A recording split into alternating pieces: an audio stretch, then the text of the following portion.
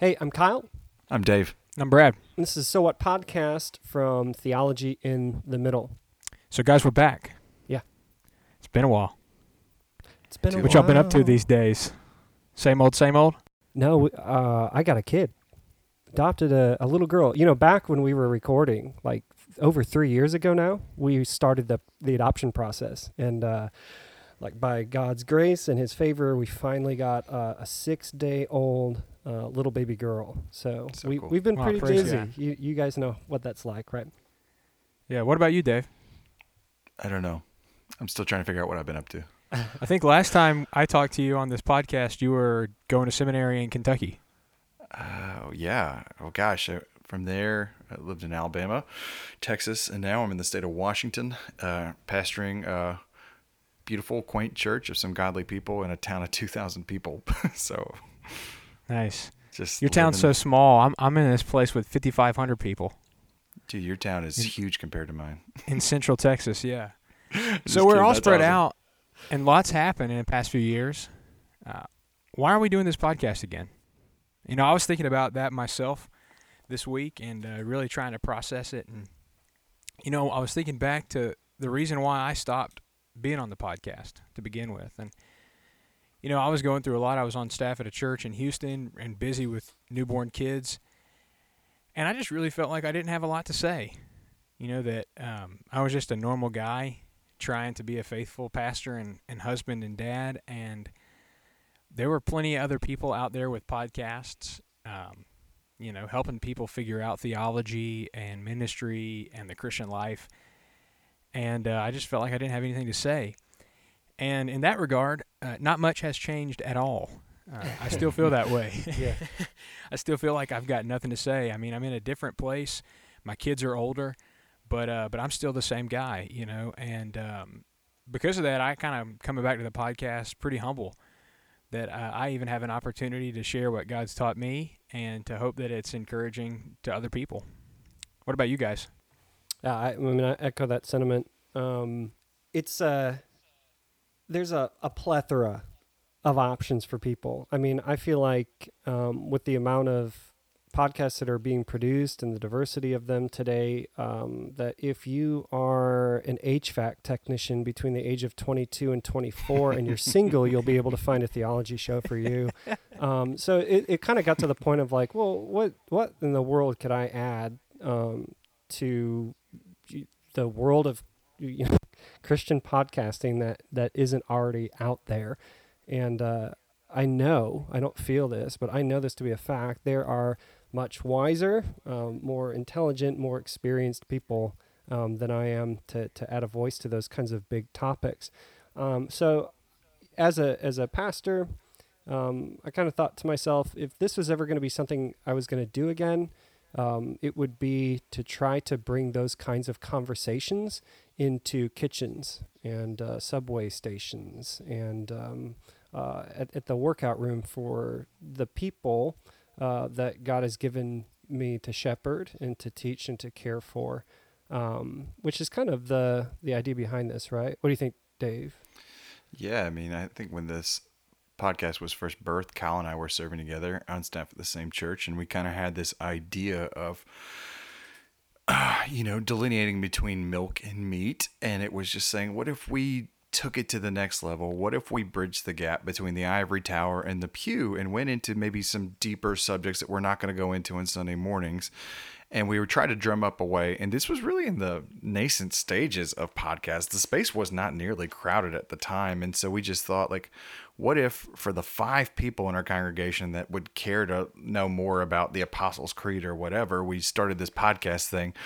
And then much to our chagrin, I think after we released it, it was like trending on iTunes and it was like new and noteworthy.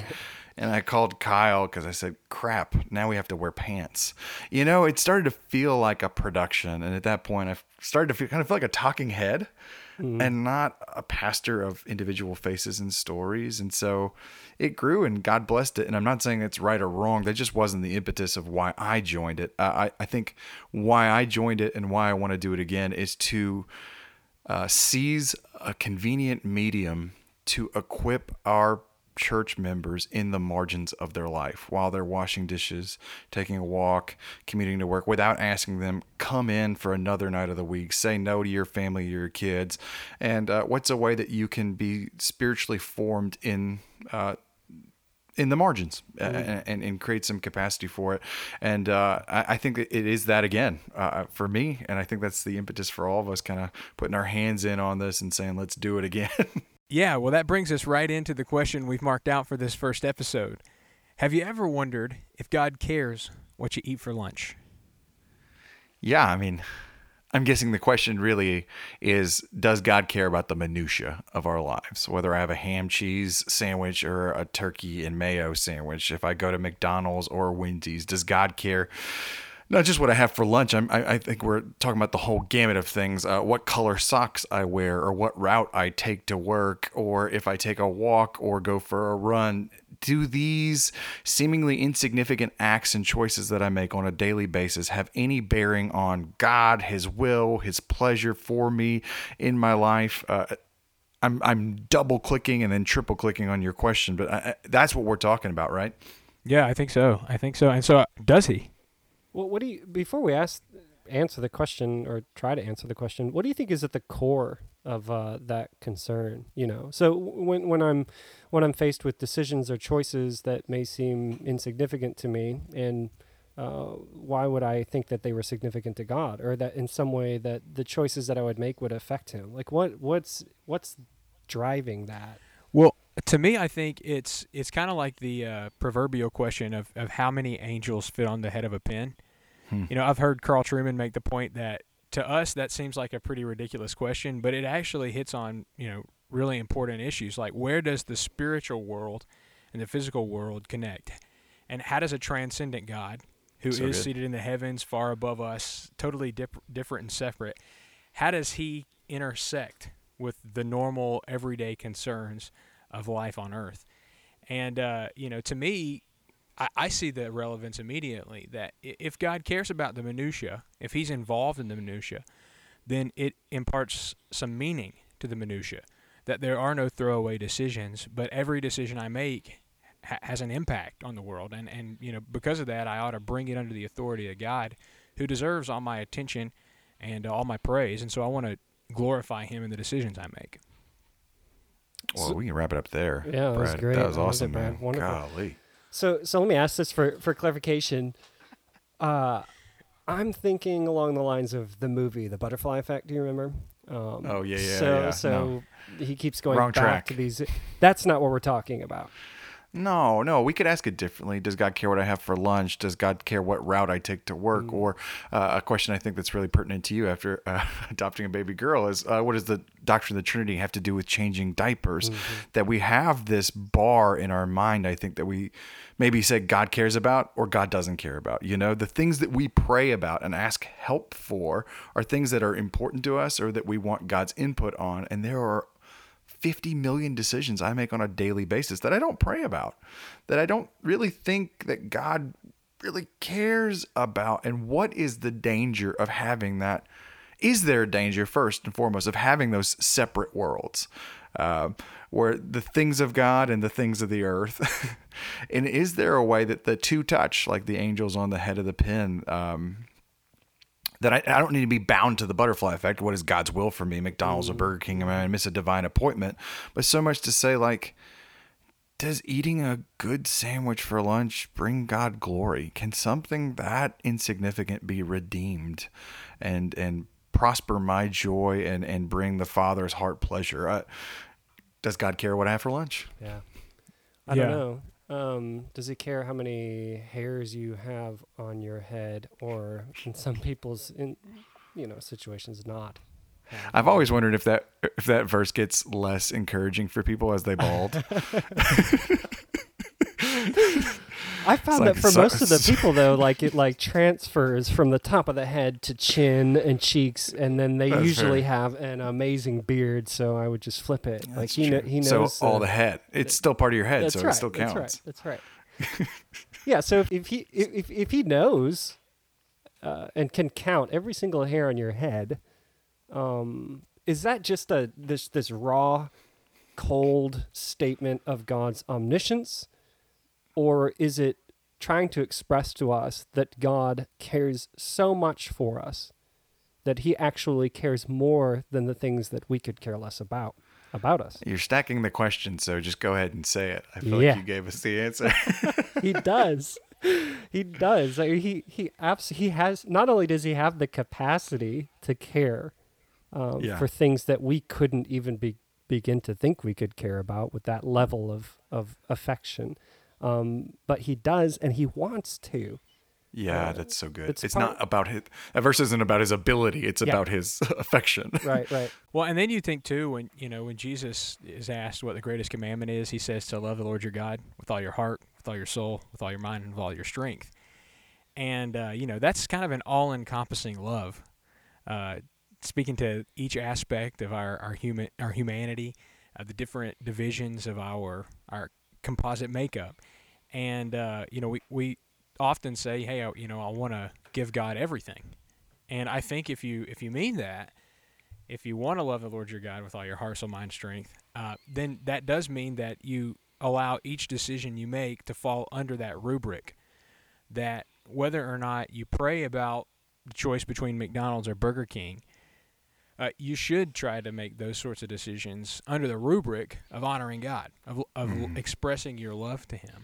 And that would be how I would encourage people to think about it, that it's not that you're going to, make a wrong decision and therefore find yourself under the judgment of God necessarily. I mean, I don't know that he cares that extensively about McDonald's or Burger King.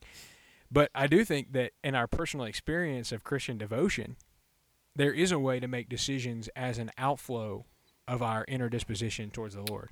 Yeah, man. So decision making is an act of worship. Yeah, let me tip my hand. This was my question, and I want to make sure we stay on it because it's a question that's important to me. I was recently asked if you could have one legacy for your ministry, one message. John Piper is, the glory of God and his splendor to the nations. If you could have one legacy to teach your church and hand off to them, what would it be? And I thought about that for like a couple of days, and I told Ash, I think for me it would be obedience is closer than you think. Do you know what I mean? Mm-hmm. Obedience is closer than you think. I will eventually, when I'm not lazy, write a post. I've been meaning to, and I have it outlined in my head. And I want to write a post with two families kind of side by side, where both wives check out of work and they go to the grocery store to pick up a rotisserie chicken to feed their family. Two daughters are up at 8:30 before, after their bedtime because they're doing their science homework. Two dads wake up early on Saturday morning, put gas in their mower, and they're about to cut the grass. One family loves Jesus and one doesn't. So what's the difference when, by and large, most of the things they do on a daily basis look identical? What's the difference? And my answer to that is it's the attitude and the trajectory of their heart. It's one that's pointed to God, that oftentimes obedience to God is rarely something extra you need to engage in, though it can be. It's redeeming the mundane and the trivial and the minutia of your lives, like eating a good sandwich at lunch to and for the glory of God. It's not... And Brad, you touched on this earlier. We whether we know it or not, we're all philosophers, and we have this divvy. We've divided the world into the sacred things, the holy things, the religious things, the priest and the vestments and the cathedrals and the choir singing, and then the secular things, the music I listen to in my car. There's holy food like bread and wine, and there's secular food like ham and cheese. We've kind of divvied the world, and we live between two. But I feel like we live 99% of our life in the quote unquote secular, when we're supposed to, as Christians, live 100% of our life in the sacred. Yeah. Well, I think that's kind of what earlier, talking about how does a transcendent God interact with the physical world. Well, Jesus, God taking on human flesh and not so much deifying human existence, but certainly dignifying it.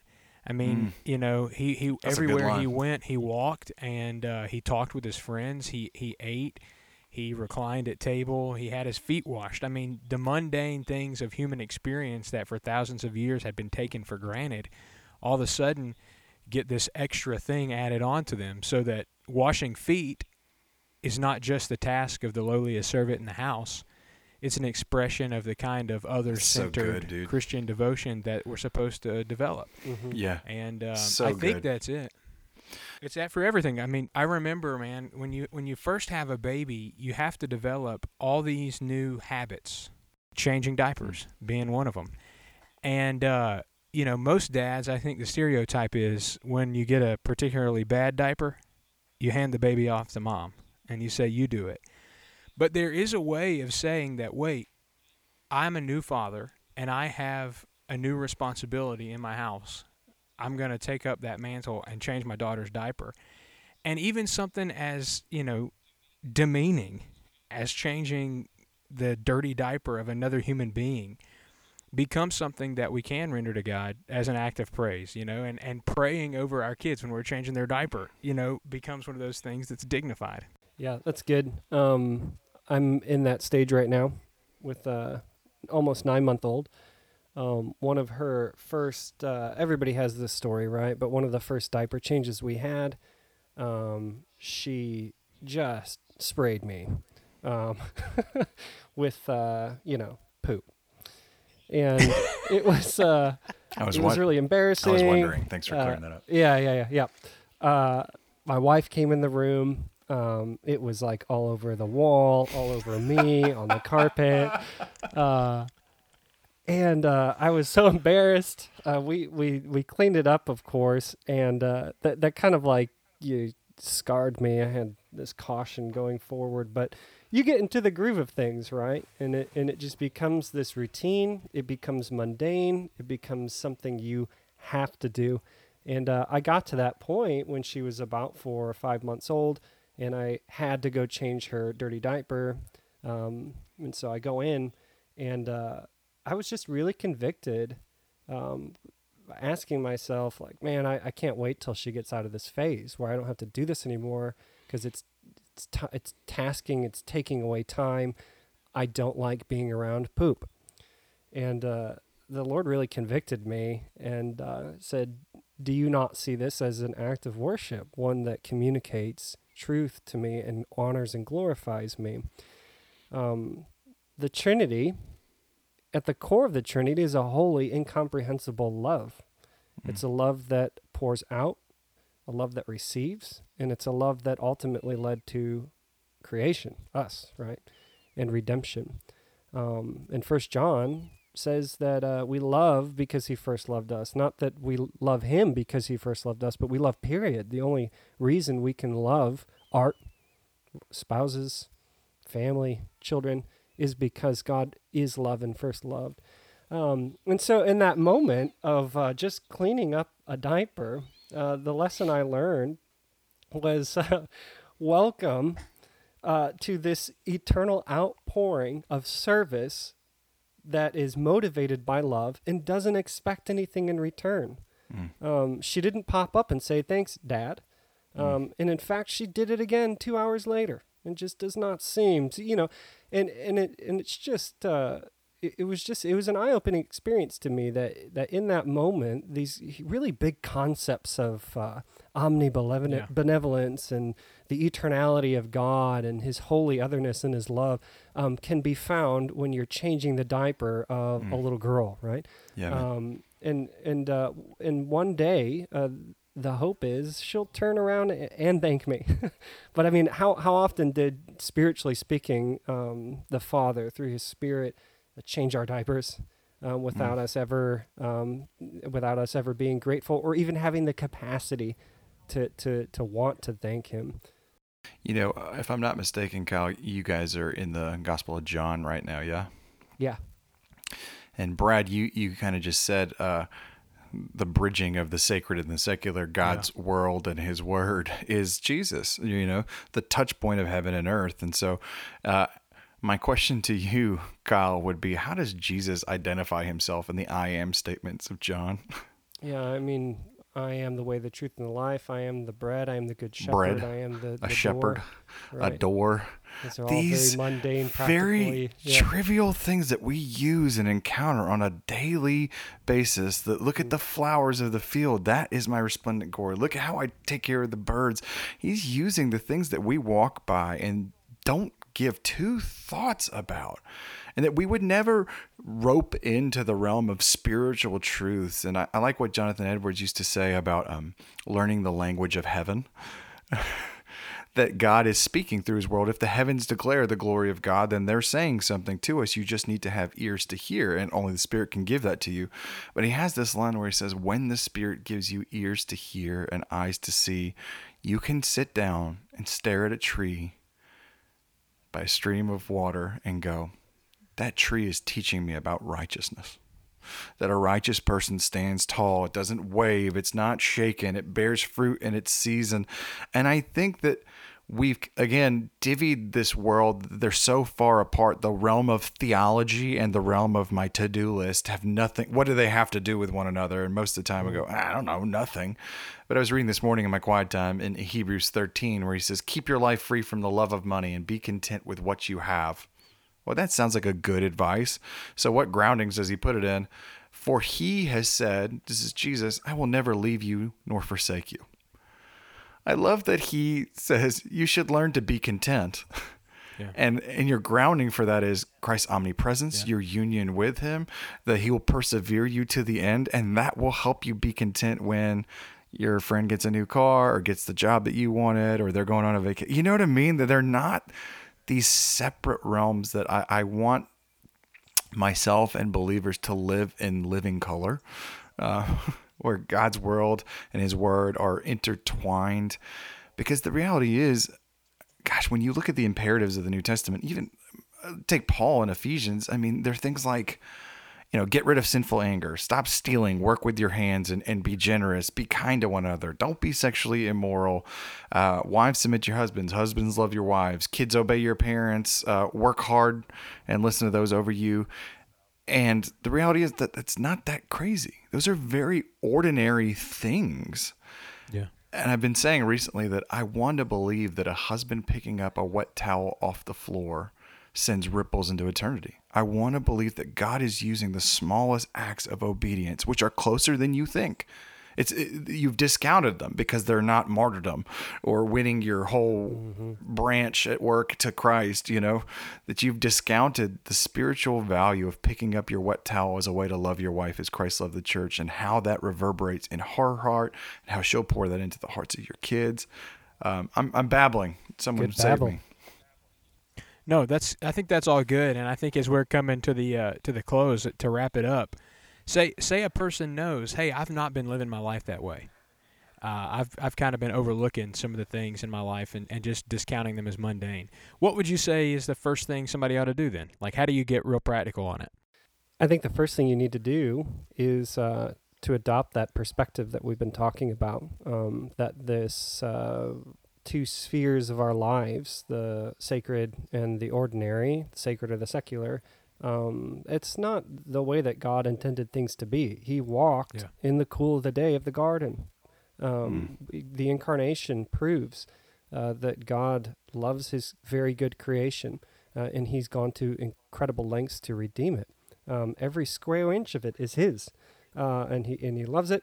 So coming from that kind of a perspective where you collapse those two things in on each other, not that we're trying to become, everything is God and this kind of Eastern philosophy, but to recognize that there is meaning and value and purpose in the things that God, that you do throughout the day, and that he cares about the things that you're doing, changes, for me, it changes worship as being an event that occurs on a day during a specific hour to your life, period, end of discussion. Yeah. And so now you begin to look around and you look at the ordinary things of tasks and to-do lists and work as potentials for bringing glory and honor to God through your life in simple obedience. Yeah, I think that's great. So start with sort of getting that reorientation to everything does matter. I'd say second, a person really ought to ask God to help them follow through on it. Because it's one thing to say, well, hey, there's some dignity in this, but then it's another thing to actually follow through with it and do what Dave is saying and pick your towel up off the floor and be a man, taking the responsibility that God's given you and loving your wife well. And so asking God to help you do that, I think, is going to go a long way. Dave, you want to add anything? Yeah, I mean, I know I'm going to sound so wishy-washy here, so I hope you guys know that I have a thick biblical backbone, but I want to say that we are living in a large story, a story that begins with in the beginning and ends with it is finished, and sometimes I need to reorient myself, like I was saying, by setting the very normal things I'm doing in the larger story, and sometimes kind of getting into like a imaginative, Eugene Peterson talks about the biblical imagination, just evoking that. So sometimes when I have to do something trivial, like cutting the grass, I tell myself, I'm not cutting the grass, I'm fighting back the curse. You know what I mean? Like I have to reframe what I'm doing just to say, like, this has eternal significance and God knows what this is. And I love for 30 years, obviously didn't start as a baby, but for the majority of Jesus' life, he spent more time as a carpenter than a prophet, priest, and king. Yeah. And I just don't imagine that he built shoddy tables. I don't think people are like, Jesus, what's your return policy? Because this chair keeps wobbling. I think he did it excellently. He worked quietly with his hands. He was honest, and he bared fruitfulness to God that this way of seeing the world as undivided changes your vocation, it changes your relationships, it changes your recreation, it changes your eating habits. And for some, I realize they could navel gaze and start nitpicking. Is this worship? Is this idolatry? I think you'd be missing the point. I guess what I'm saying is I think we're invited into a larger story, and finding opportunities to flesh that out and remind ourselves. Yeah, Dave, that's good. Well, we want to thank you for being with us on this first episode back to the So What podcast. We're kicking off a series today, Have You Ever Wondered? And when we come back together next time, we're going to ask the question, have you ever wondered how to share the gospel with somebody who just doesn't care about God? We'll see you then.